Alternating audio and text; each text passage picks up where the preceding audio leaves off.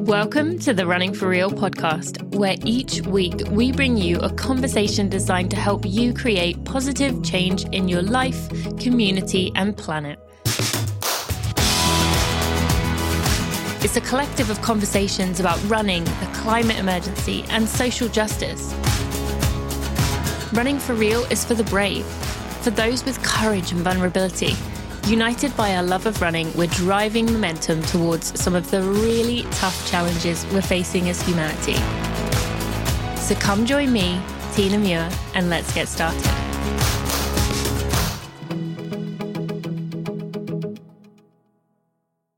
Hello, my friends. Welcome to this bonus episode of the Running for Real podcast. If you are a first-time listener because you are a fan of my guest today, welcome to the show. I hope you enjoy this. And if you are a runner, you definitely better be sticking around in the future. But if you are not, maybe, well, I'm not going to say this can convince you because this is definitely not an episode focused on convincing people to run. But you may enjoy yourself, so I hope you do stick around. For those loyal listeners, thank you so much for joining me today. I am very excited about this episode today, and I don't really know how to describe it going into this because it was just this totally random, just, I don't know, worlds colliding event, I want to say, that happened, and all because someone tweeted at both of us, which you will soon find out. I had no idea who my guest was. He had no idea who I was, which is not really surprising. And we just had the most beautiful conversation. Honestly, this podcast episode was one of my top 5 ever interviews. I loved every second. I learned so much, and I came out of it feeling refreshed, feeling excited, feeling hopeful and optimistic. And it was just beautiful. I mean, that word may be sticking in mind because my guest, I guess I should say his name, Chris Gethard, is on the show today. And he hosts a podcast called Beautiful Anonymous. And it has been wildly popular.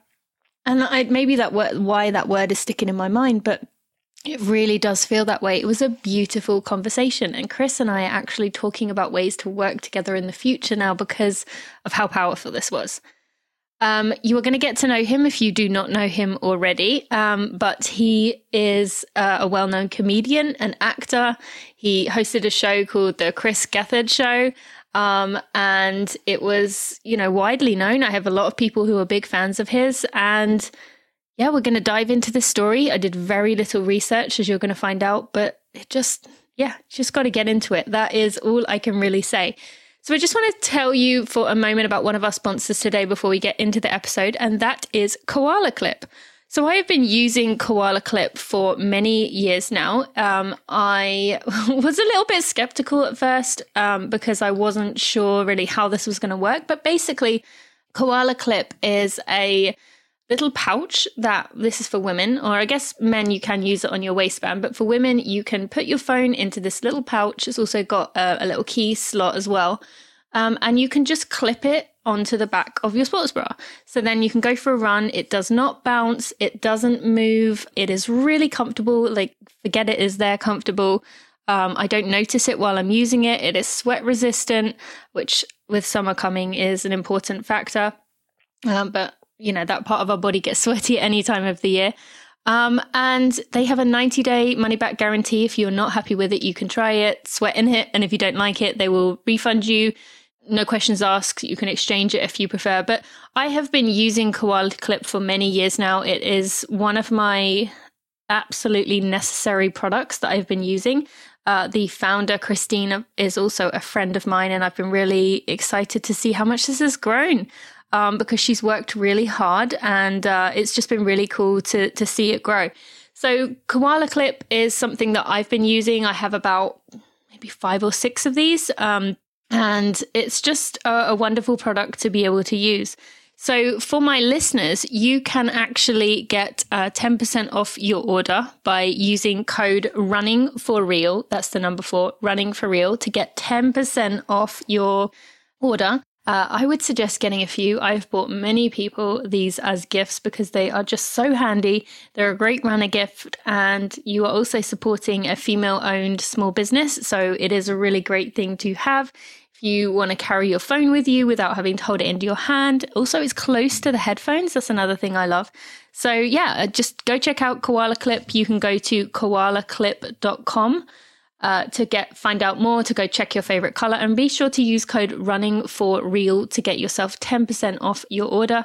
Thank you so much to Koala Clip for sponsoring this episode. Now let's get right to the interview with Chris Gethard.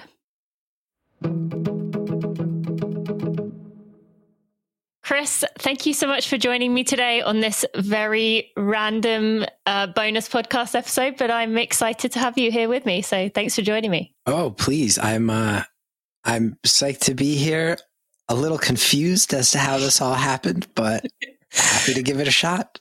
Well, from what I got of it, you're gonna give us running advice for an hour. Is that right? Well, that's the funny thing, right? Is if I remember right, somebody on social media tagged us both, and then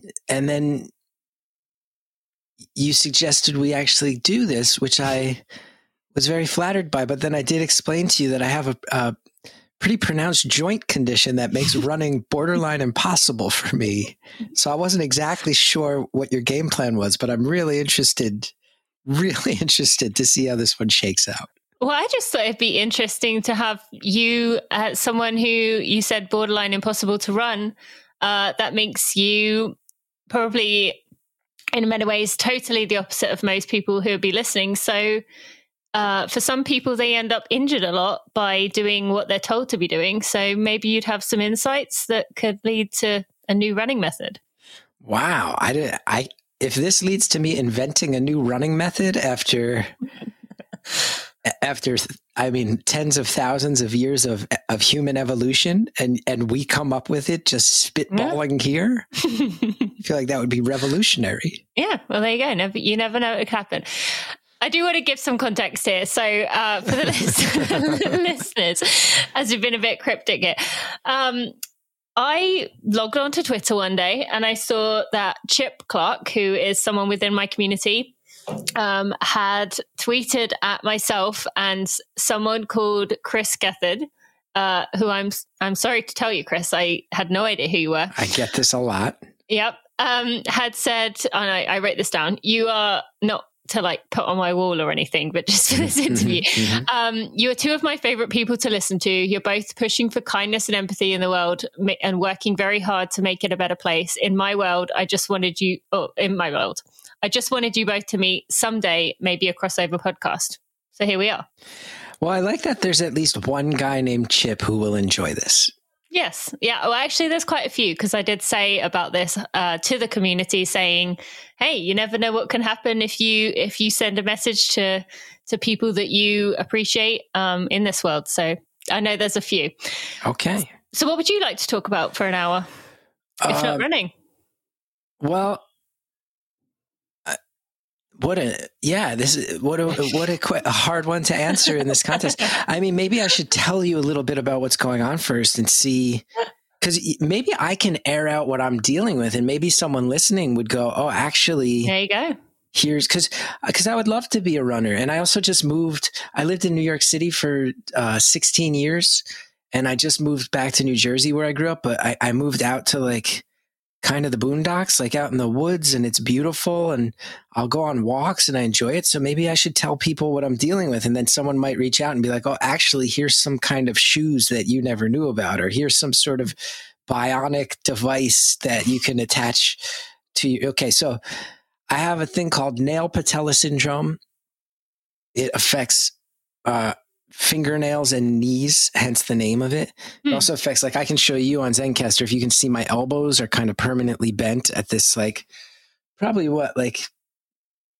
40-degree angle. My elbows kind of stick out, and you can see my hands are a little weird looking. My knuckles don't really function, but as you can tell, patella is the in the name of it, and it happened to both my mom and my brother. Both have it too.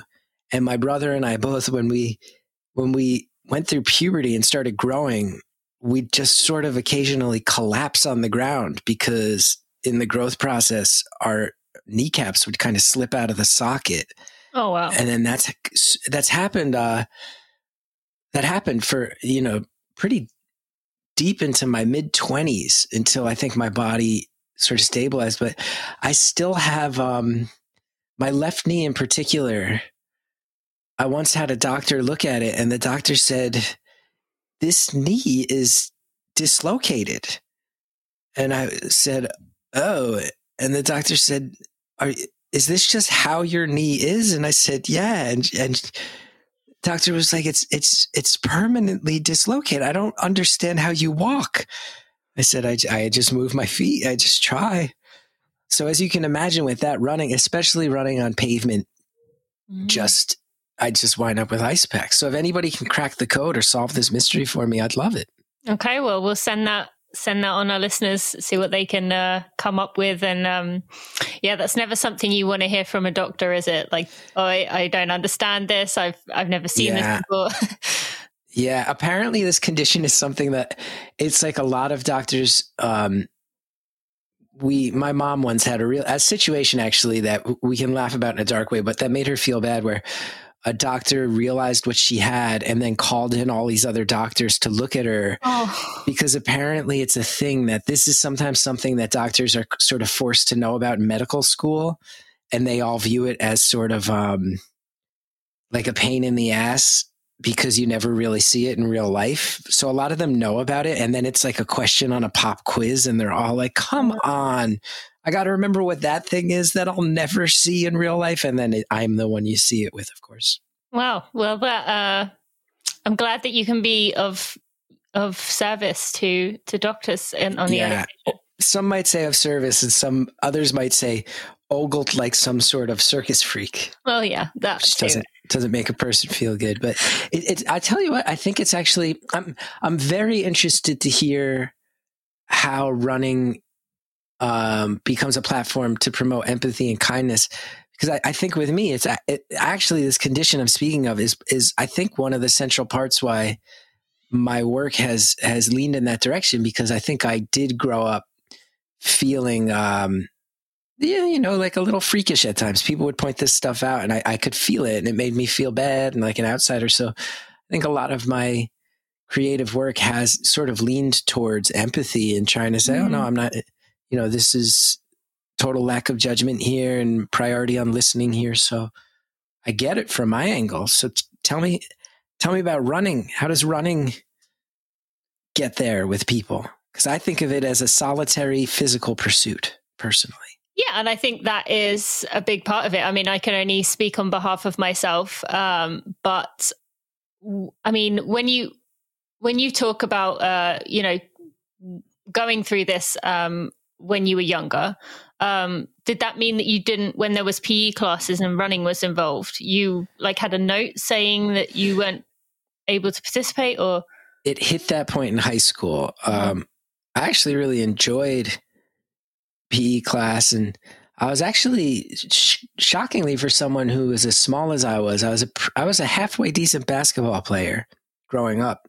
And then I just never grew. I was a tragically late bloomer. So by the time like middle school, when you had to try out for the teams, I was just a foot shorter than everybody else, but I could shoot and I could defend. So I actually really enjoyed it. But it was around my freshman, sophomore year of high school that it started falling out. And yes, senior year, the doctor did give a note that just said it's just too much stress on these knees. So I would go sit in the library and read like a big old nerd. Well, I would imagine that when it came to I mean, as you can tell, I'm British, although I do live in America. In England, when we had a section of like each 6 weeks, you would change sports that you did. So for one of the 6 week blocks during each of your school years would be a cross country segment. And I would say by far and away, that was the least popular rotation. And so people hated that. And so for a lot of people, why do people not like running? Because some people say, it's the punishment sport. But a lot of it is, they say it's boring. And a lot of that is because you are stuck with your own thoughts. So I am going somewhere with this. So where empathy, I would say, comes into it is that you have all that time, especially where as people get longer distances, do things like marathons, you have all that time where what are you doing? Unless you are listening to music, which I didn't do for a lot of my running, you're listening to your thoughts. And as you probably know, when you're in silence with yourself, alone with your thoughts, and particularly when you're doing something hard, what comes out? Well, all that negativity, all that inner critic. So for me, I learned very early on that I was very self-critical. And so the empathy came from trying to be realizing that all runners and all people are very harsh on themselves, except runners have that dedicated time where they are spending that time alone with their thoughts. And so it can spiral. And from what I read of you, you have talked about mental health issues. And so people tend to be just very tough on themselves within running. Like, I'm not good enough, come back from these runs. Although with that runner's high you may hear about, also spending a lot of time thinking about why they're not good enough. So for me, the empathy came from just being aware of what people were saying and trying to, be a friend to them and trying to be that kind person that they couldn't be to themselves. Does that answer it? It does. And it makes sense. And I actually, as you're saying it, a few thoughts come to mind, which is one, I really love reading, especially reading sort of long form journalism. And I've read a bunch about ultra marathoners and ultra cycling. And I have been very fascinated by that.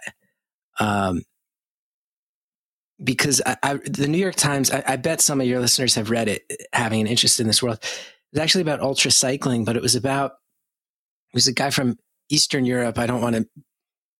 I forget which country, so I don't want to label it wrong, but he was kind of the like unquestioned champion of ultra cycling in his time. He would just win everything. And the writers set out to figure out why and thought it was going to be like they say Michael Phelps has like ankle joints that allow him to have like flipper feet. And he figured it'd be something physical, but it was mental. It was that this person's mind would break during these physical feats. And his support team, most support teams, when people psychologically broke, would pull them and say, and now we're going to have recuperation periods. And his would actually say, no, now is the perfect time to push you when you're psychologically broken. So that idea of, being alone with your thoughts and breaking yourself down, I've read about it going to the extreme. And then the other thing I think of is I actually dated for many years someone who her little brother was a high school track star in Illinois. And I came to know via their family that high school track is a pretty big deal in Illinois. Like, people follow it very closely. And that's when I found out there's all these running message boards and all this stuff that I think mainstream sports fans don't necessarily know. If you're only following, baseball, basketball, football, hockey, whatever it is. And he actually at one point qualified for the Olympic trials in the marathon, and then unfortunately got injured and couldn't run it. But he was by far the most zen human being I've ever met. When he was like 16, I knew him because I was in my 20s dating his older sister. And he was by far the most zen, but also the quietest individual I've ever known. I've never met someone who used less words in daily life than her distance running little brother.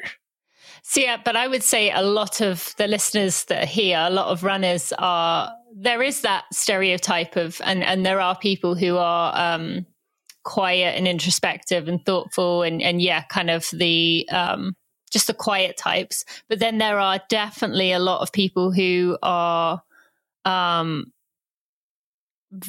there's a lot of runners who are very like type A and driven and talk about things and talk a lot. So I think I don't think the rest of like you said, the mainstream sports, the rest of the world realizes that running has this whole world that exists. And you obviously got a glimpse into that. But yeah, you said about the message boards in particular, there's a lot of those. And I have a guy who I worked with, like he was my right-hand man for many, many years. So we're tight as can be. And he ran hurdles in high school. And he has explained to me, first of all,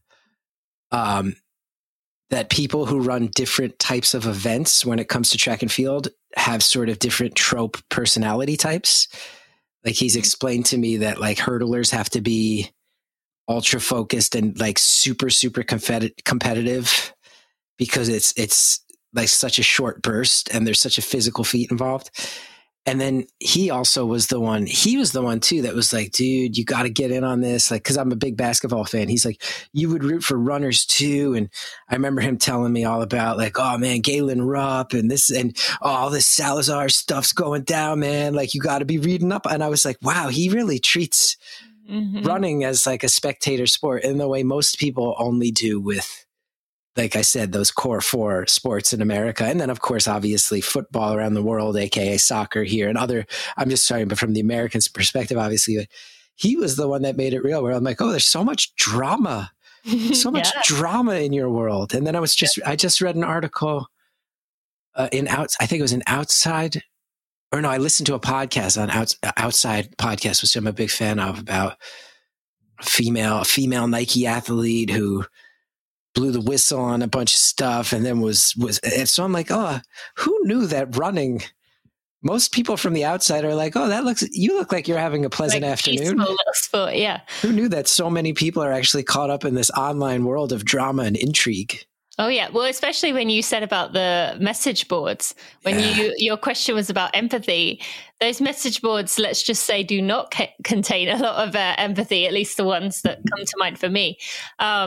So yeah, there's a ton of drama and a ton of, for many people listening, it can be hard to imagine that people don't know that world because it's so involved. It's so, I don't know, like an obsession. You can get sucked in real deep, real fast of it. He also told me, this made me laugh. And I bet anybody who ran in, high school, college, he also told me in the track and field world that pole vaulters are the real weirdos. He's like, if you want to sign up to pole vault, like something's going on. So you're a weirdo if you pole vault. Like they're known as kind of the fringy track and field people. So yeah, there aren't that many of them. That made me laugh. So that's what I know. I guess I know a little bit more about the running world than I thought. Yeah. I mean, you said the word Galen Rupp, so that's one of the major names. That's basic, right? So many people are rolling their eyes going, okay, if you're faking the funk and you're some poser, yeah, he's the one you're going to hear of as an American. That's true. Yeah. I suppose, I mean, I don't know. I feel like there's other names that would come ahead of Galen, I would imagine. But so I'm surprised that you know his name. But yes, so with running, there's all that time and space to think and just process who you are. And I actually came from the elite running world. I was a safe professional runner, but it was let's say borderline. And so for me, when I was running at the top level, people were very cagey about, like, kept their secrets in, didn't talk about what they were struggling with. And I always never really understood that. I always liked being honest and open, having like vulnerable conversations and talking about what was tough, because I felt that it wasn't that showed weakness to my competitors, but it actually gave me strength. And I saw something similar of you saying something along the lines of, I can't even remember exactly what it was, but something about it being strength to talk about mental health or something. And so I always was like the elite runner who would say the truth. And so I think that's where it came from for me, that people started coming to me to be like, oh, she actually will talk about how hard things are, rather than just saying like, oh yeah, I just breezed around 26 miles, no problem. So yeah, that's where I developed. I love that. So you were like the emo runner. You were the emo runner. Wore your heart on your sleeve. Can I ask you this then? Yeah, sure. I wonder if and I don't know, this might be boring because you may have covered all this territory, but I'm really interested in people. So I have this question for you. Mm-hmm. I would imagine when you're a professional runner, it's certainly a whole world to it, but it's not the largest world. You know each other.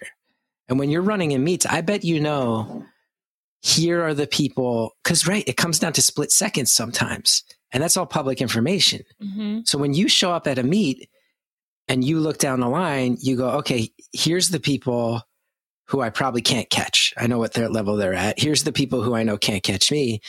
And here's the two other people who I know are going to be the ones that I'm right. Like one of us is beating the other and I'm not sure who it is.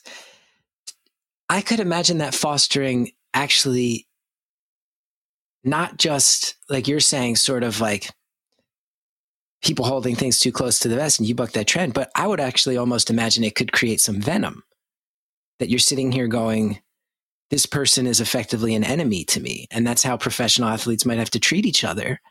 And you might be sitting here going like, oh, I saw your times. Oh, I think this person's probably, I bet you sit here and have accusations in the professional world. I bet that person's doping. That person's skirting the rules. Oh, they're wearing these new sneakers that are you're getting the unfair advantage. I know that was a thing. Does it create actually a sense that you don't trust people or in fact can get venomous towards others? I think a lot has changed in the last few years. I've definitely seen, I think more so with women. I can only speak on behalf of women, but I think things have changed in the last few years for women to be more supportive of one another. And there are groups of women who are particularly will vocally speak out about being supportive, even if someone beats them. But there's two things to that. One, I would say that it isn't quite as clear as this person will win. This person is here. These are the two I'm trying to beat, and I should beat this person. This person. Yeah, that definitely comes into my mind. I was not going to lie that there's sometimes I would see people and be like, well, I don't have to worry about them, even though maybe I did. Maybe they've come a long way and maybe I'm going to have a bad day. But then I think in 2018, and this may have been something you read about, the Boston Marathon was this horrific day. I wasn't there, but it was 38 degrees, pouring with rain, and really strong winds. And in that race, one of the top people won the race, Des Linden, who is a name, if you said you knew a running name like Galen Rupp, she is another name I would expect maybe you to have heard of. But Des Linden ended up winning the race. However, every single other elite, the elites from Kenya, the Americans, all of them just either dropped out or fell way back. And then the women that finished 2 through 5 or 2 through 10 were all totally unknowns. Well, that's cool. Yeah. And so everybody's flipping out on the message boards that day, huh? Oh yeah, you can imagine. So, so there's pictures of these unknown women passing Olympians and passing people who had run times in the marathon, which is 26 miles, 20 minutes faster than them. So you never really know how things are going to play out, and I think that was really demonstrated that day. But to answer your actual question, absolutely. And that was one thing I hated, that I would be standing on the start line and I would walk, you would be felt like you needed to walk past a friend and just be staring straight ahead. And you would have to pretend you didn't know them. And I actually sensed this more when I was in high school in England. All the women were just barreling around, getting ready for a fight. But then to me, I always saw it as, well, surely we're all just going to try our hardest and whoever finishes there. What does it matter? You trying your best should be all you can do. So I really struggled with that, actually. And I think that's part of why I didn't see it as a downside to say, my knee's been bugging me, so I've been taking a bit of time, or, I'm having some doubts or whatever. So, but yes, it definitely when I was running, I felt that very much. And I hated that there were these people I considered friends and I had to stand on the start line and act as if they were enemies. Can I ask you another question? Yeah, go for it. And maybe this is interesting for people because you're usually the one who has to organize things and ask the questions. Mm-hmm. Now, I've heard about the opposite extreme too, which is really fascinating to me, where I feel like when things aren't professional, often you hear about running groups and things get more communal and on the amateur level. And I think that's really beautiful. I've also read that there's some groups that have gotten communal to the degree where they're almost viewed as sort of like running based religious cults in a way. Do you know about this? Have you heard of this? I'm guessing, is this tied to the Salazar thing you mentioned? No, I wish I had done more research, but we're just winging it. It was some group that I think was a group of ultra marathoners. Oh. And the person who wound up running the group became like a guru, like an actual guru that people would started out as being like, oh, this is a cool running group. And then it was like, oh, no, wait, we sort of have to worship this guy. Oh, no, I do not know about this. Okay. Well, we'll look it up and I might be people might be listening and go, oh, he's referring to this and he's completely wrong with what he just said, which is fair. Fair. I don't know. I don't know anything about that. And I feel like I should clarify the Salazar thing. It wasn't so there was a group out in Oregon and Salazar was the coach and a taskmaster. I've read all about it. He did some not so good stuff. And so that was what I thought maybe you were referring to, because people kind of had the wool pulled over their eyes a little bit. A friend of mine told, I read about that, about how he demanded loyalty to a degree that was sort of got weird. And then my buddy who told me about Galen Rupp and said that pole vaulters are intense weirdos. He also told me that Salazar, and hey, I could be wrong. Amateur's opinion. You don't have to say it. He said Salazar's thing was to kind of figure out the rules and walk like right up to the line on what was allowed in a way that people were sort of like, but then I've also read too, it was sort of Nike in general was this thing that was like everyone clamoring for their attention in a way that I've read some articles, especially from, like I said, and that podcast I heard, sounded like, especially for female runners, that Nike cult was brutal. Yeah, absolutely. And there's been some more stuff about it this week, actually, with they brought out a new ad. Yeah. So look at this. Yeah, it's quite constantly happening. But yes, we definitely have a drama. A drama film. The drama. Although I'm supposed to be convincing you that this is a cool world to be a part of. But I'm barraging you with questions. And I hope people find it funny to realize, because I would have to imagine anyone locking into your podcast is pretty generally. I'm sure you have other people who just find it fascinating, but generally they're probably locked into the running world. And maybe hearing the outsider opinion of me and hearing that it's very bizarre and fascinating from the outside might give them that perspective. Good. Yeah, no, I bet people are enjoying this because it is different and it's not just me asking the same questions. That said, I actually don't. My podcast is different from the other running podcasts, and even that, there's so many running podcasts you would not believe. But mine is different because I actually will bring on one of those famous runners and not ask them anything about their wins, not ask them about the Olympics, nothing, because I love like going on the other things. So I actually pride myself on asking that, and that's what I said to you, that I like to dig deep and ask different questions and just have a connection and a conversation with people, because for me that's, and as I know, that's probably what Chip picked up. I love it. You know what else what's making me laugh? Go. And I mean this with love, but just because it is this insular world and I'm getting excited because I love finding out about like subcultures that are super passionate and intense, but maybe not known far and wide mainstream. Like I'll use the name I know, but like people at the top of their world, right? Like if LeBron James went into a Starbucks and ordered a coffee and then the person handed to is like LeBron, like read the name off like they do, everyone would stop and it would become a fiasco. But like there's people and there's people in your world who if someone went to a Starbucks and all of a sudden you heard like Galen, like high percentage chance that people are just like, oh, Galen, that's a cool name. Like then people don't even know that they're standing next to someone like a world-class Olympian. They might not even know.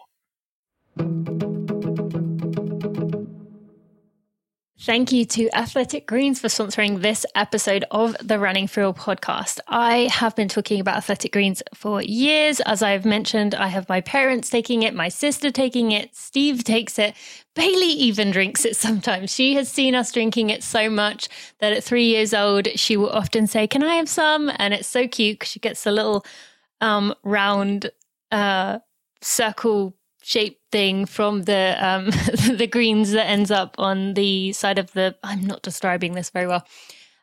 When she takes a drink, it gets on her face to give her a moustache. Let's just put it that way.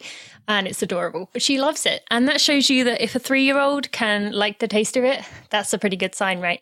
Athletic Greens Ultimate Daily is that all-in-one daily supplement with 75 vitamins, minerals, and whole food source ingredients that work together to help the body absorb and synthesize these nutrients in a highly bioavailable form.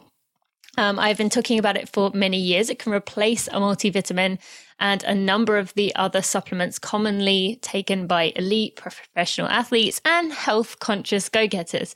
It makes it really easy for us to get this comprehensive nutrition without the need for multiple pills, powders, or these complex routines. I drink my Athletic Greens as soon as I wake up in the morning, every single morning. And I then run within, often I'll run within 20 minutes, half an hour of taking it. I don't have stomach upsets. I just feel great. It's a great way to know that I've then taken in the antioxidant equivalent of 12 servings of fruits and vegetables. I have this peace of mind that I'm getting all the things I need to support my busy lifestyle, which takes a lot of stress off. It helps to maintain healthy skin, nails, and hair. And those adaptogens help to maintain hormone levels and support mood, which with the life stage that we are in right now, anything to support our mood is going to help us, right? So you can go to athleticgreens.com/Tina, where you can get the 1-year free supply of vitamin D3 K2. And you can they also giving 5 travel packs away with every month, just as a little bonus, as a little thank you and a little bit of support for you. You can give them away to someone that you love so they can try them. Or you can just keep them for yourselves for when you are traveling, or maybe give them to someone in your family. So you can go to athleticgreens.com/Tina to find out more and get that special offer. There's people and there's people in your world who, if someone went to a Starbucks and all of a sudden you heard like Galen, like high percentage chance that people are just like, oh, Galen, that's a cool name. Like then people don't even know that they're standing next to someone like a world-class Olympian. They might not even know. So true.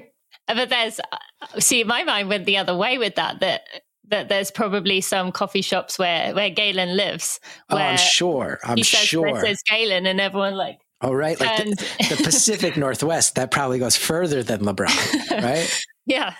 I would think. I actually had a really weird situation a few years ago where a woman heard me talking, yelled to her friend that it was me. Nice. And you probably had things like this as well.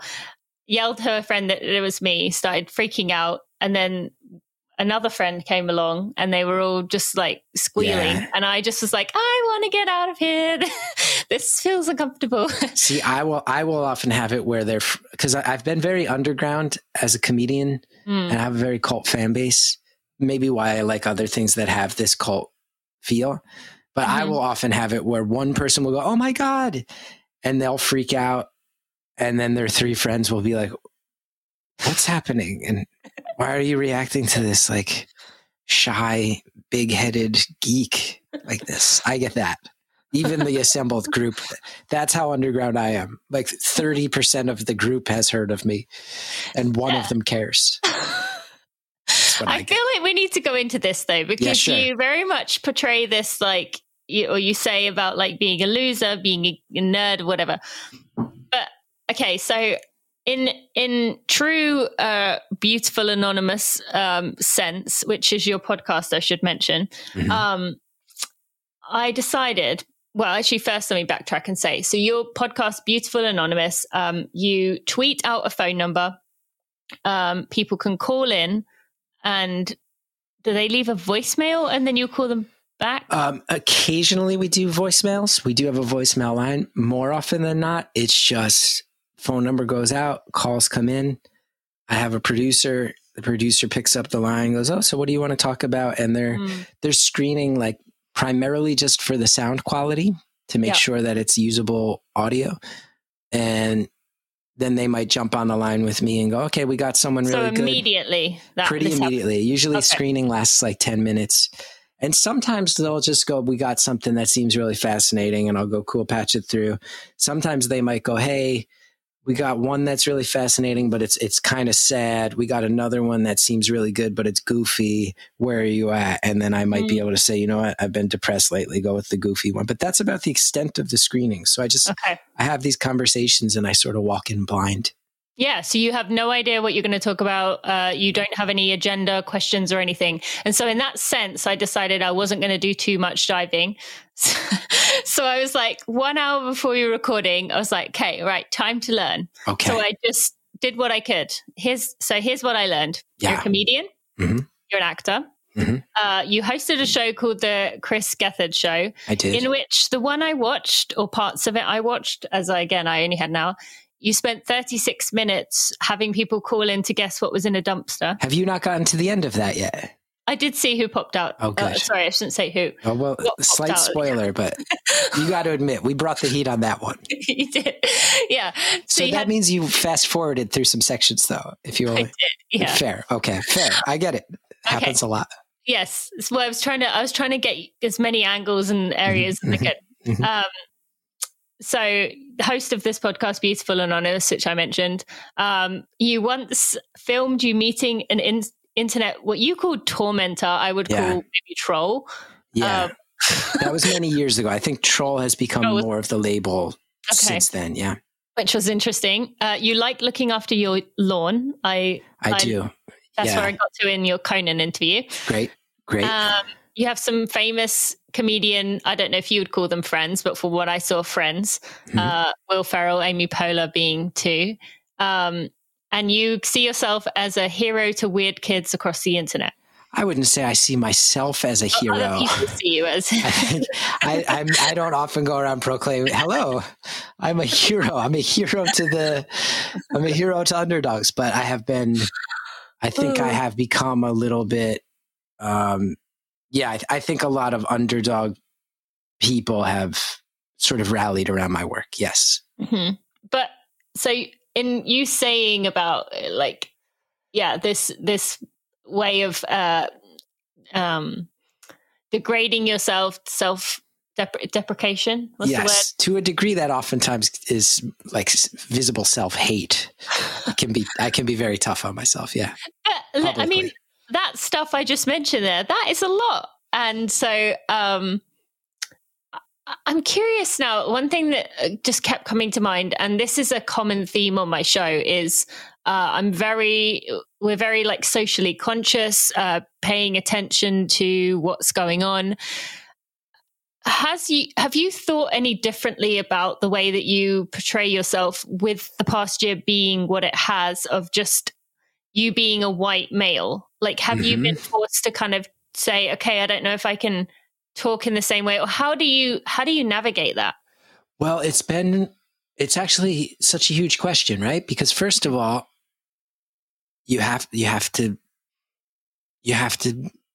make a choice. You have to examine yourself. Society's changing. And I think especially comedians, like, I don't like to be hyperbolic or romanticize it too much, but you get up and you talk to groups of people and you in some ways reflect attitudes and the times, and you have to think about that.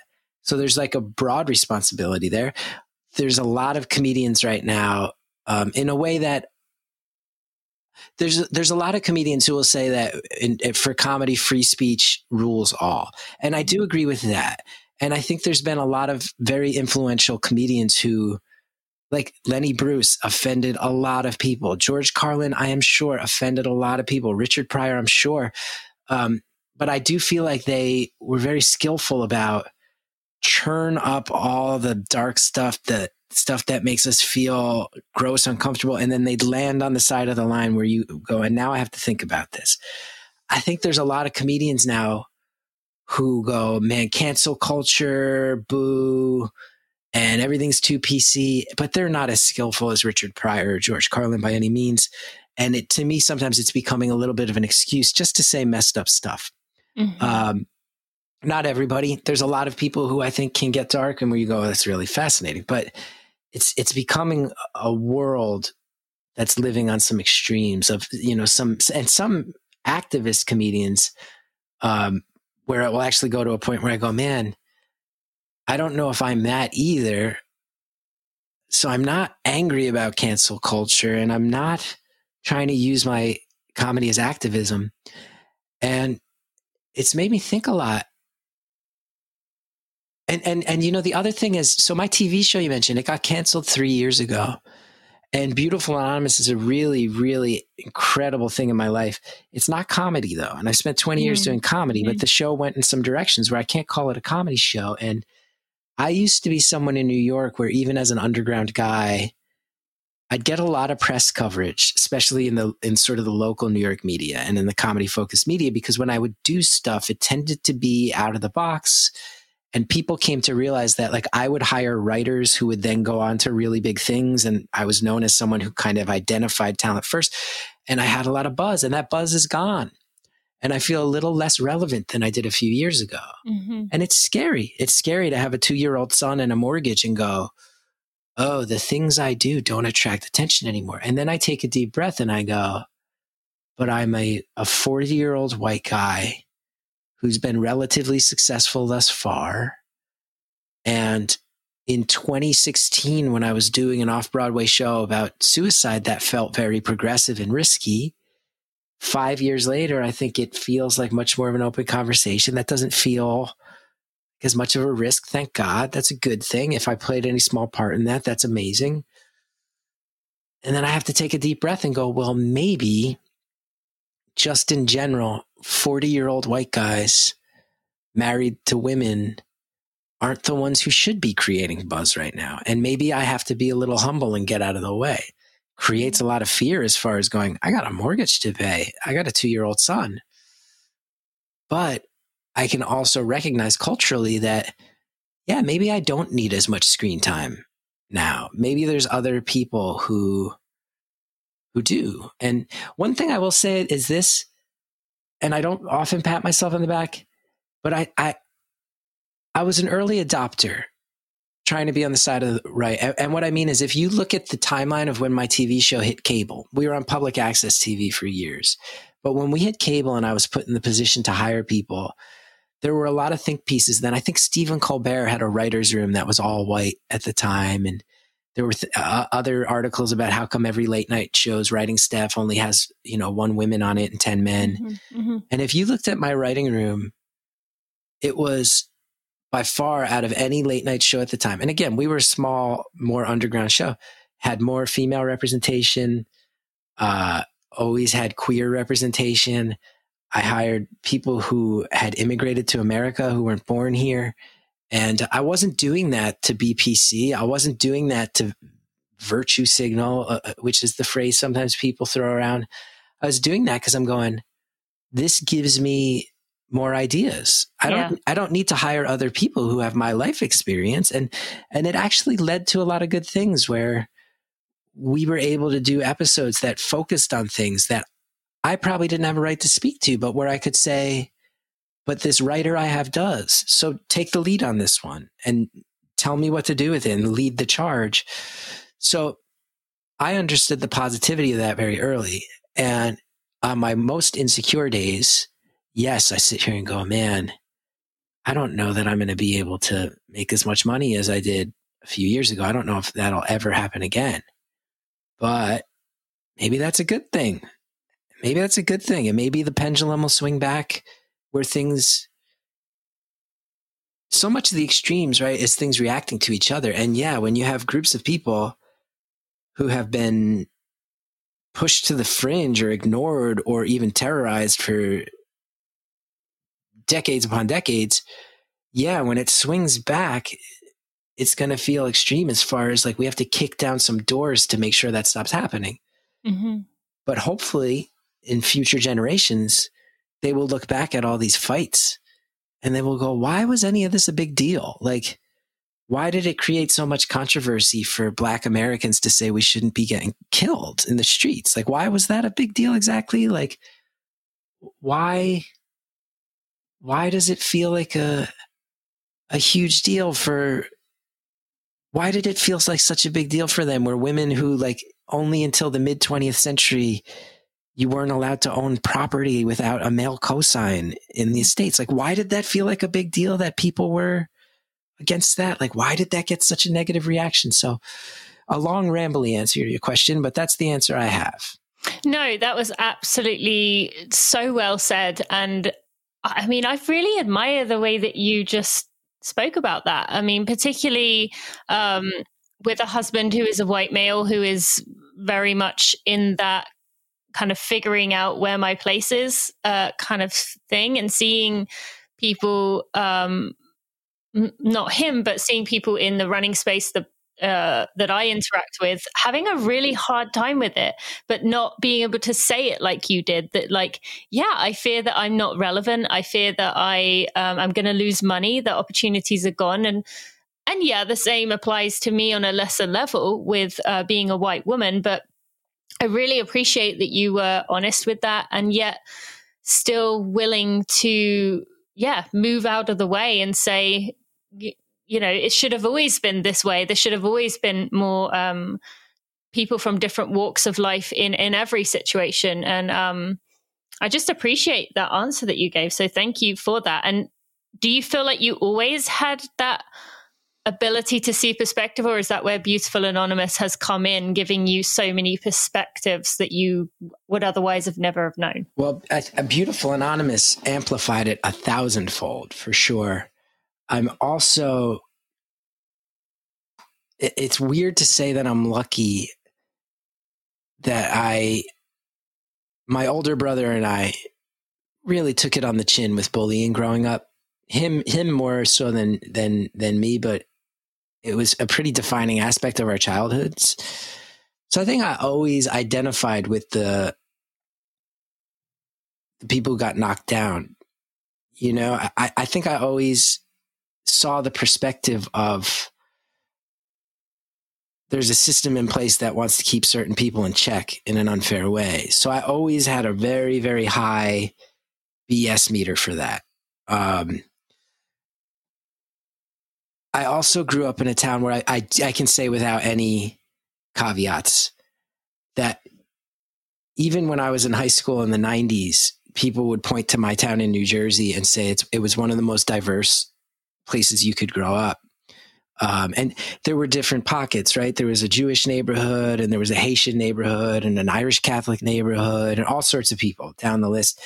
And it was really beautiful in our high school. I remember in my freshman year, they told us that there were 40 different native languages represented in the school, that amongst the student body, there were over 40 languages spoken, which I think right now people would go, oh, wow, yeah, that's what we're aiming for. And this was in 1995. I entered high school. So I was really lucky in that sense, too, that I got to know a lot of different types of people early. And to this day, I think I'm a pretty shy guy, and I'm a pretty quiet person in social settings, but I can generally talk to anybody because I grew up talking to everybody. It didn't feel weird to me. And I also saw the unfair side of that. Like, I remember so distinctly a kid who I went to school with from 6th grade on, he got expelled from high school for something where I knew if I had done the same thing, I wouldn't have gotten expelled. Mm-hmm. I saw it. I knew it. And we all kind of saw it. So I think I had it in me. But yeah, Beautiful. And the idea that I get phone calls randomly from all over the world and people will tell me things, I already was maybe inclined to want to listen to people, and it just poured like 1,000 gallons of gasoline on that fire to just go, oh my God, everybody out there has something going on. Every person you meet. It made me really reevaluate so much about my life. Like, I have to be a lot more patient. I have to assume. That was the huge thing that doing Beautiful Anonymous has taught me, is I have to assume that other people are having a rough time or are in their heads about something. And maybe they're not. Like if I go to a bank and I'm trying to get money out of the cash machine and the person in front of me is taking too long, like, my inclination is to be like, hurry up. I have other things to do. And now I've heard so many extreme stories where I go, what if this person's getting ransom money out because their dad got kidnapped? Like, what if that's their day? Yeah. I can be 45 seconds late to my next thing they might be having the worst day of their lives. Because I've talked to so many people who do call me and tell me about the worst day of their lives, or the most insane day of their lives, or the most unusual day of their lives, and go, okay, like if I'm sitting in traffic behind somebody who hits the gas, like who won't hit the gas, like maybe it's because they have a phone call where they're getting horrible news and they're in shock and they can't drive fast right now. And it's led me to just lean into the idea of, if I can let my ego and my needs go and assume that other people might be dealing with something, and to give them the ultimate benefit of the doubt in that way, it's really the only approach to life I can think of that ensures I'm doing the most I can in the service of other people. Mm-hmm. Beautifully said. Thanks. Yeah, really. I think hard. No, that's very clear. I actually had a situation about a week ago. I was driving with my 3-year-old, and we were just driving along the street, and a car like comes out of a hotel. I think it was a hotel parking lot, so fast, like whips in front of us, even though we were in the middle lane. I had to slam on my brakes. I'd just been to the flower shop, broke one of the pots because I slammed the car. The Unacceptable. But yeah, we at first I was just like, what are you doing? Like, what was that person thinking? And I pulled over just to like, I thought, okay, this is a great teaching moment for my daughter. Like, and she's like, Mummy, what are you doing? And I was like, I'm a bit panicked. I just want to take a deep breath and calm myself down. And she was like, what happened? And I said, that car pulled out really fast. And she said, why? And my first instinct was because that person's like horrible and they did this on purpose or whatever. And then I said, well, we never know what someone's happening. Maybe their mummy and daddy are in the hospital and they have to get there really quickly.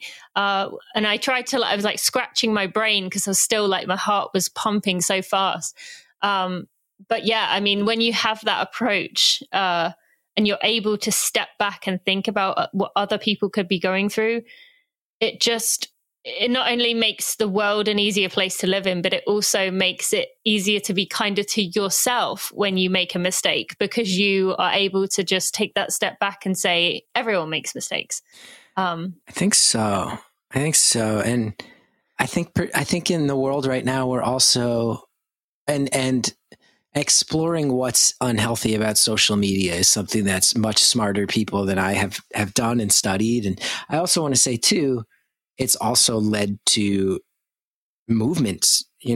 Hashtags have sometimes really changed the world. So I'm not totally against it, but I do often think that people put stuff out there in the hopes that it goes viral, and people hope that they put a picture of themselves up there where they look so good that it gets 1,000 likes. And I think we are living in an era where everybody is about, we're all being trained progressively more and more to say like, well, I'm the focal point of my life. And a lot of my day is spent projecting an image of myself that seeks approval for me. And I think maybe it's making some of us forget that everybody else out there deserves that too. And I think that is just kind of a weird thing to keep our eye on. Like, yeah. And to be fair, like I'm a comedian who goes on stage and has a light pointed at me and I'm the only one with an amplification device. I like attention. Like I hosted a TV show that was named after me. Like I clearly like attention. But now I'm on the other side of all that. And I can just say sincerely that I wouldn't want another TV show in a million years. It was a lot of pressure. And when I do stand up now, I really do think that I'm a lot less concerned with, I want to crush, and I want them to have to give me that validation, and much more about somebody in this room, just by definition, right?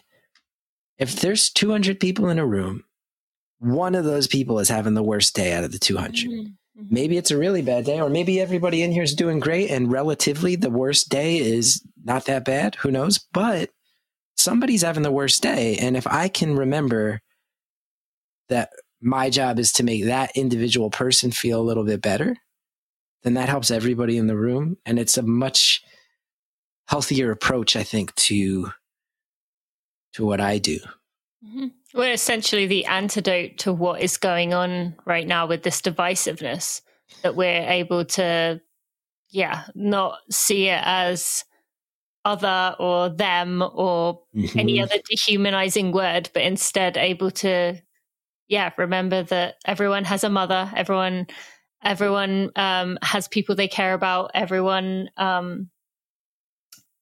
has something in their life that makes them connected to you, even if you haven't figured out what that thing is yet. And we do all have to remember, and I just think on a basic level, this isn't a conspiracy theory.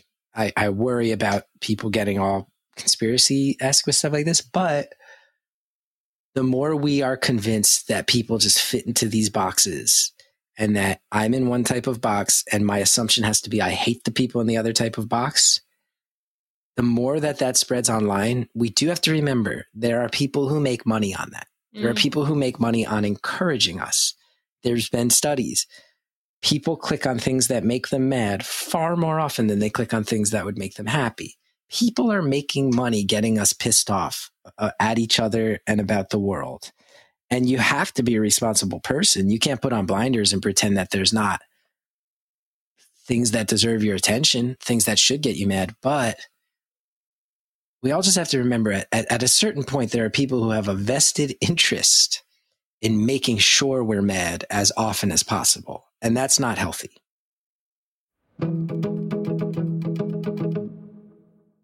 Thank you to Momentous for sponsoring this episode of the Running for Real podcast. I am really thankful to be working with this company, and I keep teasing to you, but I still can't say anything just yet. But there is some really exciting changes that they are making to really make a big reduction in their carbon footprint. I can't really say much more than that at this point, but I feel really, really good about the direction the company is going in. And I just feel like they care. So I'm excited to share more about that sometime soon. Now, I've mentioned each of the products that I use through this podcast, and I am actually testing out one of their new ones, which is Brain Drive, which is to kind of optimize your thinking as I struggle to think, optimize your focus. And it's something that I just want to make sure that I give some time before I speak out about. But so far, I've really been enjoying it and finding it very helpful when I have my little bursts of time where I can do work in the mornings. And so that's been something really helpful. I have mentioned before, and I'll mention it again, I have really been enjoying the Elite Sleep.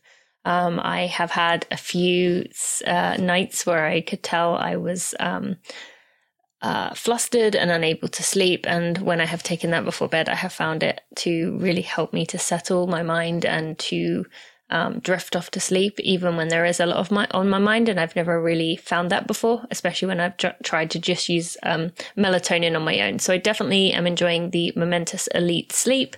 And also, I have been really trying out the creatine lately, not all the time. I'm not trying to bulk myself up, but it's just been an enjoyable thing that I can use. And if you are an older athlete, that is something that's really going to help your body with some of the things that occur with aging. That is, by taking additional creatine, it's going to help your body to balance out the changes that your body is going to be going through losing that muscle mass that's going to happen over time. So you can get 20% off your order at livemomentous.com. That's livemomentous.com. By using code TINA, you can get 20% off your order. Go check them out. They've got lots of other products on there you can go check out. And thank you so much to Momentous.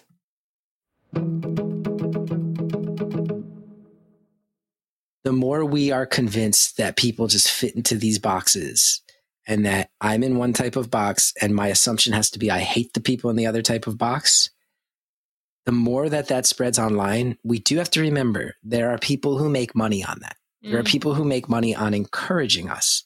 There's been studies.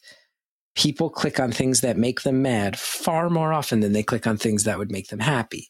People are making money getting us pissed off at each other and about the world.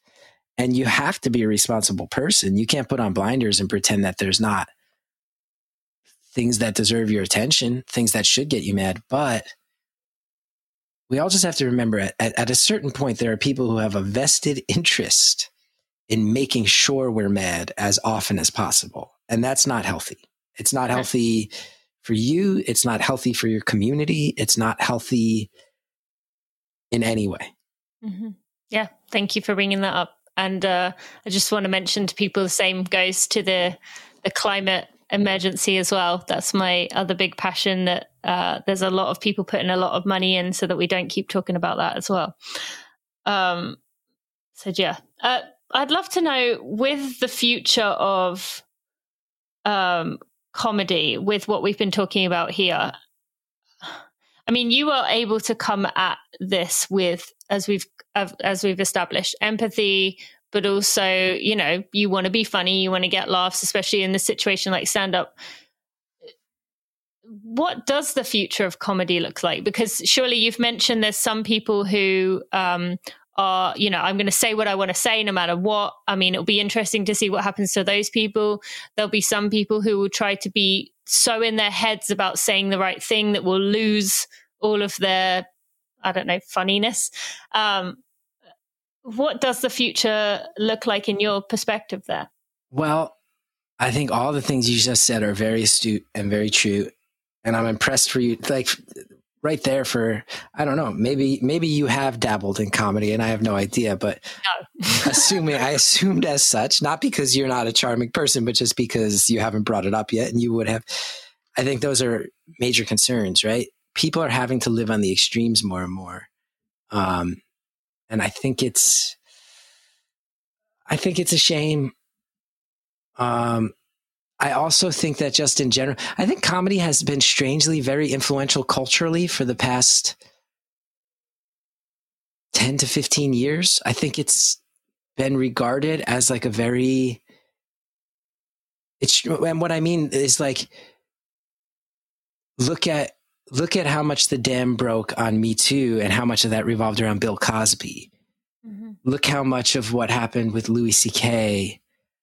was viewed as this major cultural indicator. And there's many, many examples. Look at how the rise of Broad City and Amy Schumer was at probably the beginning phase of a lot of very empowered, youthful feminism. And those are, you know, really interesting things to look at and in many ways, like very good things. But I feel like the bubble's going to burst on this idea that comedy is this huge thing. It's getting tiresome.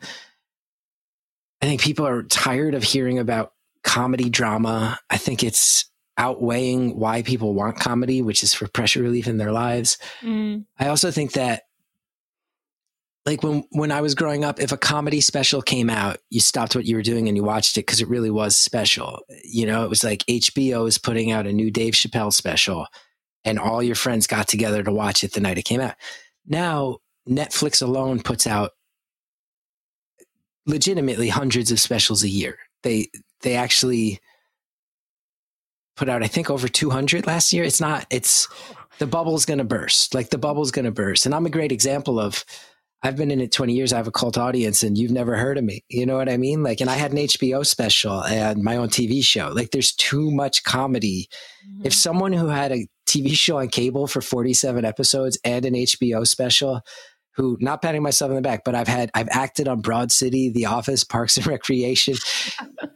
If I can have that resume and the majority of the world goes, yeah, I don't know who that is. Like, it's just proof. There's a lot. There's a lot.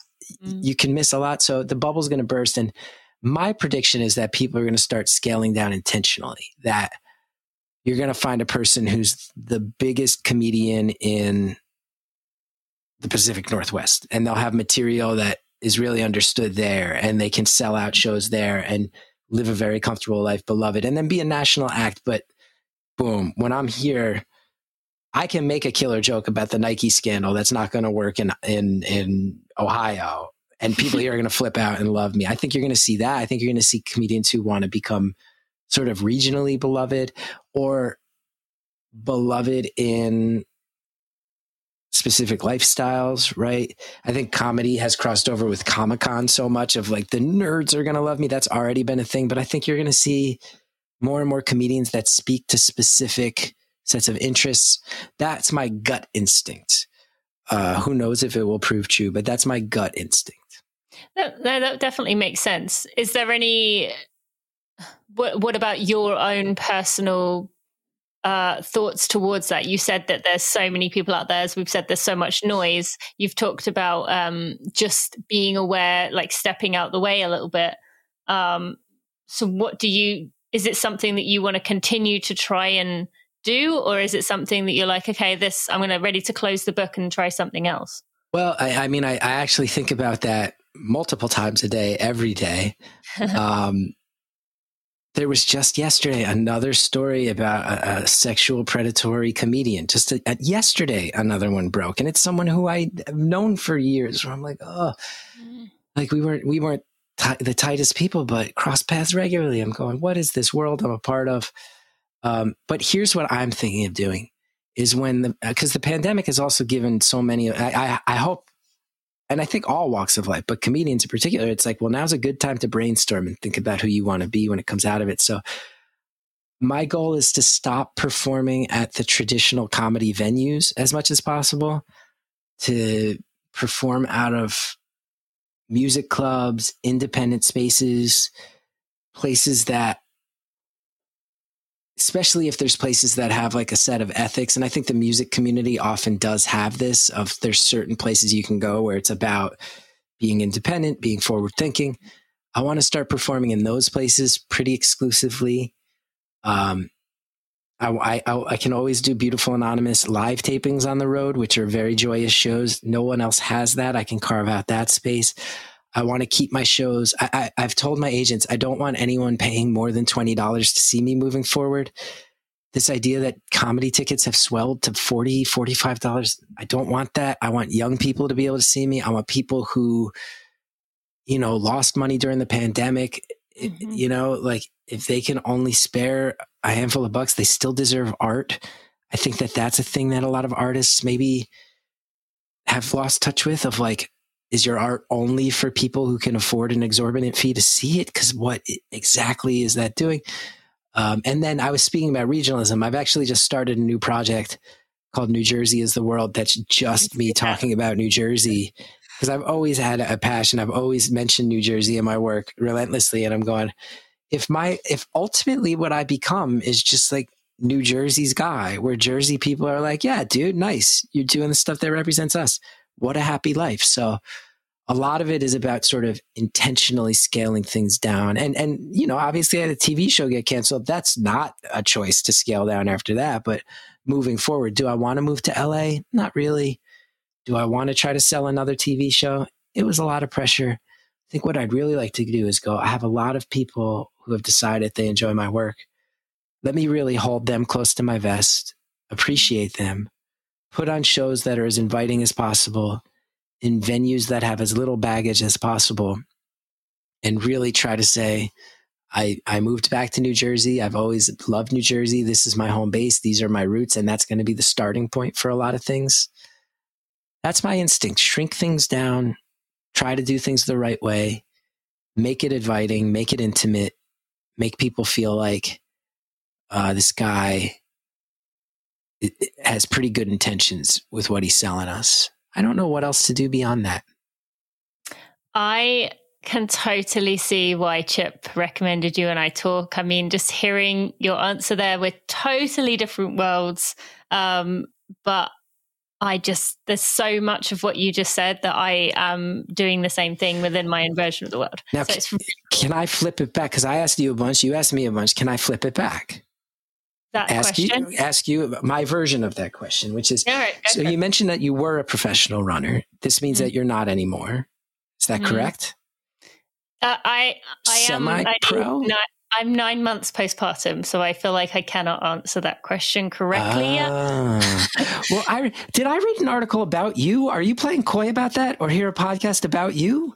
Because that was another thing I read, was that in the Nike stuff, part of it was that if female runners got pregnant, they were kind of abandoned. Yeah, I was not a Nike athlete. Okay. But However, you've been a part of that issue.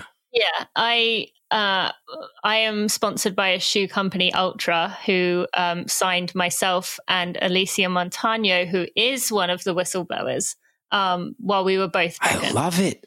So I'm sitting here because you knew nothing about me. Clearly, I knew nothing about you, and we're learning. So let me ask you this. Comedy has become a world where there's a lot of drama. It's a headache. Sounds like running as well. Mm-hmm. Sounds like you're not sure what your future is with it. Mm-hmm. Sounds like you're at a crossroads, much as I'm at a crossroads. Yep. So you've kind of asked me what my plans are with comedy. Do I even want to keep going? I guess I have the same question for you with running. How do you bring the joy back, and how do you know if you still got it to the degree you had? Yeah, I mean, the actual myself running part of it, I've talked extensively about. I don't know if that part is ever coming back. I mean, if you read anything about me, you probably read that, like, I don't want to use the term whistleblower, it doesn't really fit the context, but I was the first runner in a public space to speak out about, I didn't have a period for 9 years, talk about what's called amenorrhea, where you don't have a period. I also was experiencing burnout of my running. I basically quit the sport and said, I don't know if I'll ever run again. Got pregnant, have had 2 children, and here we are. But I don't know if in my heart I can go back to that level of intensity. You can probably imagine it if you're a big, basketball fan, which I thought I read that you are. This is so interesting, by the way, that we're both trying to ask questions without knowing too much about it. It's funny because I've referenced the scandals that I've read about, and I've seen in your face, because we can see each other right now, that there's been certainly a little bit of a level of surprise that I knew a decent or more about that than probably a layman would. And I've also seen a marked change in your facial expressions where you're going, he doesn't know that I'm a part of that, and everyone listening does. This is now what's becoming clear to me, that was your action. Because if people go back and listen, because you and I are both clearly good at conversations and enjoy it, but there have been some moments where you've bit your tongue, and I was wondering why. And I've probably read your name mentioned in a bunch of the stuff I've read. Maybe. I don't think it's as big as maybe you think it is, but my role. I have seen you have the moment of, I'm one of those people and he doesn't know it. And sorry about whistleblowers. I didn't whistleblow. I wasn't a Nike person, but yes, I did draw attention to something which I will say tens of thousands of women have reached out to me and, said That's they awesome. went through. I have been on a quest since to find a way of participating in running without that pressure of, I actually read something, I actually wrote it down in my notes. We didn't get to it, but you putting pressure on yourself to get the best possible cast for your show at the time was called ASCAT. Oh yeah. That was a very famous improv show in New York that ran for 20 years. It was one of the... Yeah, I once got to do comedy with Robin Williams, and it was a joy. Yeah. But you wrote about having this pressure on yourself, being the person to bug people, and just, really wanting to be... So much of that I resonated with. I knew exactly that feeling you had within me. And that's what I experienced as a runner, as a professional runner, of like, I need to be this level. I need to do this. I need to look on the start line and be like, I'm going to beat you. And I didn't like that side of me. And so I'm trying to find a place where I can get back to a high level, because I do have the talent. I do have the years of training where I can get to a high level without it being sucking the life out of me and pulling out the parts of me that I didn't like about myself. That said, the other part of this is, I have this podcast that you are on now, but I also have launched a second podcast, which is all about exploring challenges within our running world. But it's a produced kind of like Gimlet NPR style podcast. And there's not really much coming out of that. It's not to make money. It's not to... It's called Running Realized. I think most of my listeners have probably heard me talking about it. It's not to do anything specifically, but purely to make people think of different perspectives, and because I feel it's the right thing to do. So very much like you, I feel like we're both trying to find a place where we can contribute and feel like we're being a part of changing things in a positive way and saying, here, let's uplift some underrepresented voices and groups, while at the same time saying, I'm doing this, but I don't have any clue what it's for or where it's going. Does that make sense? I mean, more than you can imagine. It sounds like we're in very similar places, both starting new side projects that aren't money generators yet, but that we're like, this feels like the right thing to do. Yeah. Sounds like we're right there. I know.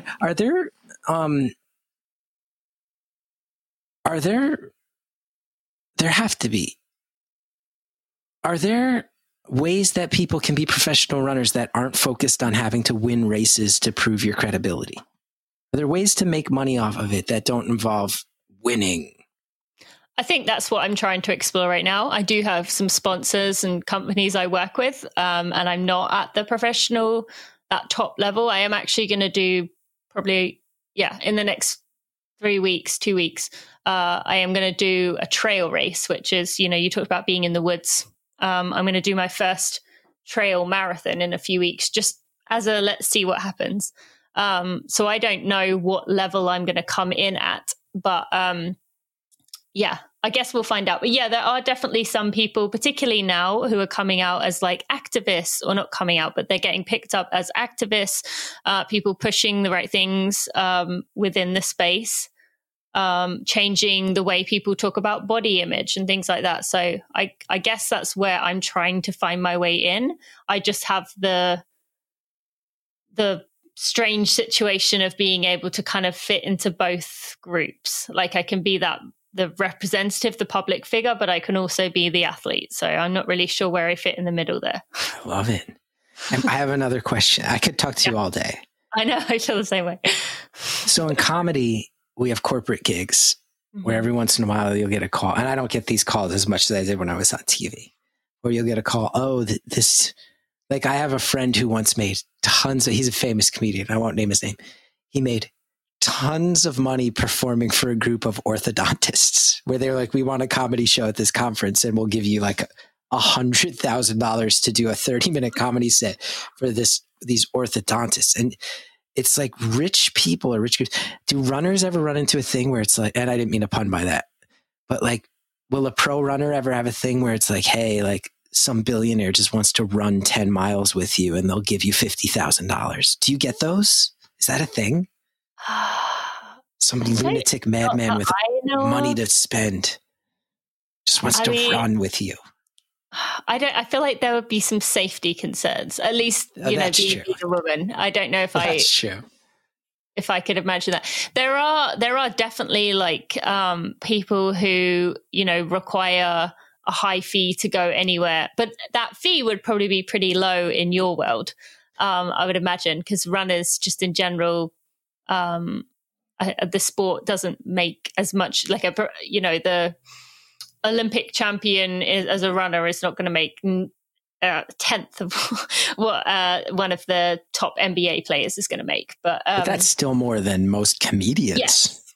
Oh, most is it? Oh, yeah. Most comedians do. Even me, 20 years in, the majority of shows I do, I will make $40 maximum down to $0, because that's what you do when you're working out your material, and then you pray you can get road gigs where you make a couple grand a pop. Okay. So yeah. So maybe then people are doing better off. But yeah, I don't know about the running. I'm trying to think of anything that within the running space that is the gross corporate gig. Yeah, no, I don't. I can't think of anything. Most money is just sponsorship of athletes. So yeah. If you got a call that said there's a group of 35 orthodontists that want you to run with them and they'll pay you a ton of money, would you go run with orthodontists? Yeah, but I would make them sign a contract that when my kids are teenagers, they would give them braces for free. Wow. Shrewd. Yeah. Well, I've heard about the fee. In England, we don't pay for our orthodontists, but I've heard about the costs over here. So it freaks me out a little bit, the idea of how much that costs to get, something that like almost every child will have. It's dark. It's another thing that I feel like history will look back on and go like, wait, why? Why was it a big deal that people were going, you shouldn't go bankrupt if you get cancer? Like, why did that seem like a divisive thing? Why? It's logic.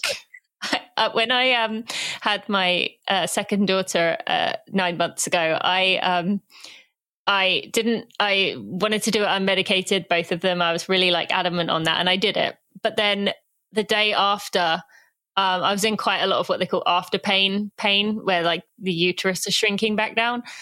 And they kept saying to me, the nurses, they were like, would you like an ibuprofen? I was like, no, I don't want an ibuprofen. Would you like an ibuprofen?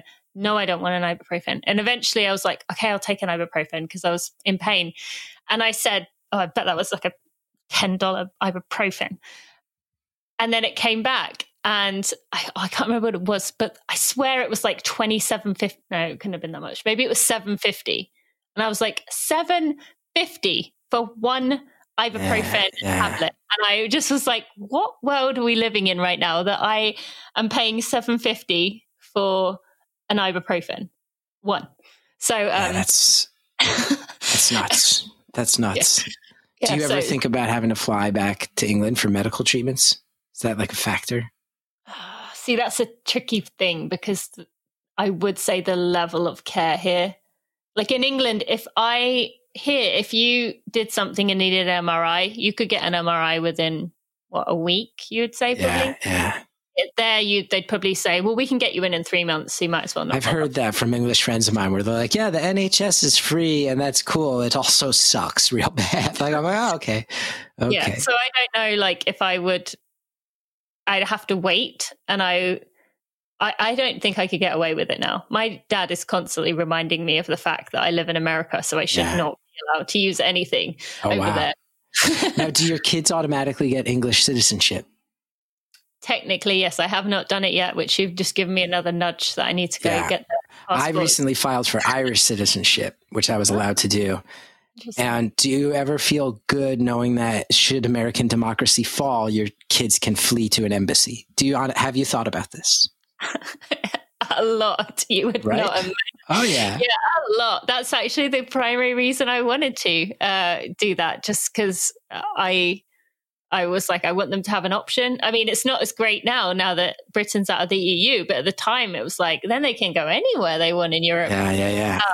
I got my Irish citizenship before my son was born because if he was born, if I waited, he would not be able to get it. Oh, yeah. I said to myself, okay, if he wants to ever study there or work there, it'll be much easier. And also, should my country descend into flames, he can flee much easier. Great. Yep, exactly. That's also the reason I have not yet taken the step to become an American citizen. Oh, you got one foot out the door. You're still dipping your toes in things over here. Yeah. I need to do it, but I just can't do it. I can use the excuse of if I ever get to the high level again, I want to be able to run for Great Britain again, not America. Have you represented your country before? Yeah. Oh, so I'm an idiot. I'm like a bonehead. I should have done a cursory Google search. I'm going to search you after this. Well, no, thank God, because I wouldn't have spoken as freely or cavalierly. Have you run in the Olympics? No. The Commonwealth Games? No. If the Olympics is like the A level, I'd probably run at like the D level World Championships. Okay. Yes. It's the Commonwealth Games. That strikes me as such a funny thing. It is. Like, let's get all these people that were colonial subjects together. I don't know how much longer that's going to go on, to be honest. I can't wrap my brain around how that is not going to be ripped apart in the next few years. When the Queen passes? Yeah. I'll be interested to see what happens when she... Yeah. I mean, people are saying that, like, the Queen's going to pass. They're going to be like, all right, Charles, pack your bags. We're done with this. I'm starting to hear those rumors. He's going to have a tough time trying to rein everything back in. She's pretty iconic, but he is not viewed that well. Yeah. from my experience, but yeah. Oh, I love it. As much as I would literally love to do what I said to you before we started recording and talk for 6 hours, I need to go let my husband go to work. Yes, this makes total sense. Makes total sense. Chris, firstly, Chip, Thank you for introducing me to this wonderful human being. Chris, it's been an honor, and I've really just thoroughly enjoyed every second. So thank you so much. Appreciate you and all that you do. Likewise, and I'm going to go do the Google search I should have done, and I'm going to immediately realize that I came off as an idiot and I was in over my head, and I should have been far more reverent and respectful, and I do apologize for that. Thank you for being gracious and classy about it. You were wonderful. I'm sitting here going like, I heard the Gethard Rupp once. Well, I'm British, so you can get away with that one. Do you know who Mo Farah is? Oh, of course, yeah. Yeah, there you go. See? Yeah. You know who he is. He's our version. So yeah, I know Mo Farah, obviously Bolt, all kinds of people. What's Bolt's first name? Was that just a cop out? No, Usain Bolt. Okay. Come on. Come on. There you go. You know the major players. All right. Okay. Before we end this episode, I just want to take a moment to shout out my podcast editor, Jeremy Nessel, who has done such a wonderful job of looking after my podcast, taking out all the mishaps in the episodes, while still keeping in the vulnerability and the realness and the rawness of the conversation. This is not one of those podcasts where I take out the ums and the ers and the sometimes the delay in words, because I think it's very important to keep that authenticity. We're surrounded by perfected and manicured everything, and I think it's really important that Running for Real stays that way. So thank you to Jeremy for your work. I also want to thank Maria Vargas and Amber Moore, who are also part of my team. They've been a big part of this community and me being able to build this brand. So just want to give them a shout out too. All right, let's get right back to the end of this episode. I mean, do you see what I'm saying? That was a special conversation. And had my husband Steve not needed to get to work, I honestly think we could have talked for double the time, no problem. Even as I mentioned at the beginning, we began that interview knowing basically nothing about each other. And that was so fulfilling, that conversation. And as I mentioned at the beginning, we are talking about potential projects in the future. So stay tuned for that. If you are not already signed up to my newsletter, you can go to runningforreal.com/subscriber and you can go check it out there. And also on that note, have you checked out that Running Realized has a newsletter? We are sending out emails with the calls to action, with a kind of summary of what's going on in each episode, and just some little extra nuggets or tidbits around the topic that we have found. So you can go to runningforreal.com/news to sign up for that one. Or if you are a subscriber of the regular email newsletter, there will be a little box for you to check in upcoming email newsletters. So you can go check that out, and you will be able to go sign up there. I want to take a moment to thank our sponsors for this episode, which are Athletic Greens. You can get a 1-year free supply of vitamin D3 and K2 by using code TINA. So go to athleticgreens.com/TINA. It will take you right to the page, give you more information. You can go sign up there and get a few extra travel packs as well while you are at it. I also want to thank Koala Clip for sponsoring this episode. As I said, I've been using Koala Clip for many years now. I'm a huge fan of this company. Christina works really hard, and I'm excited for the growth because it really is a fantastic product. I have many of them and have just loved using them over the years. So you can use code RUNNING4REAL with the number 4 running for real for 10% off your order at koalaclip.com. And also I want to thank Momentous. Go to livemomentous.com to go check out their products. Get 20% off your order with code TINA. And I am a big fan. Recently, I've been really enjoying the Brain Drive, which is something I've been using to focus when I am trying to do work, but also focus within running. It's a really great thing to be able to use if you are going into a race situation and you want to be able to focus on what you're doing. So you can check out Brain Drive there. I've also talked about many of the other products. You can check those out at livemomentous.com and use code TINA for 20% off. My friends, thank you so much for joining me today in this bonus episode. As I said, this was one of my favorites of all time. You be sure to go follow Chris, find Chris on all the social media platforms. Great person to go follow. Maybe you could even call in to Beautiful Anonymous at some time and we'll be able to hear you in the future. Although actually we wouldn't know it was you, would we? But we could, you can tell me your secret if you do ever make it onto the show, if you want to, of course.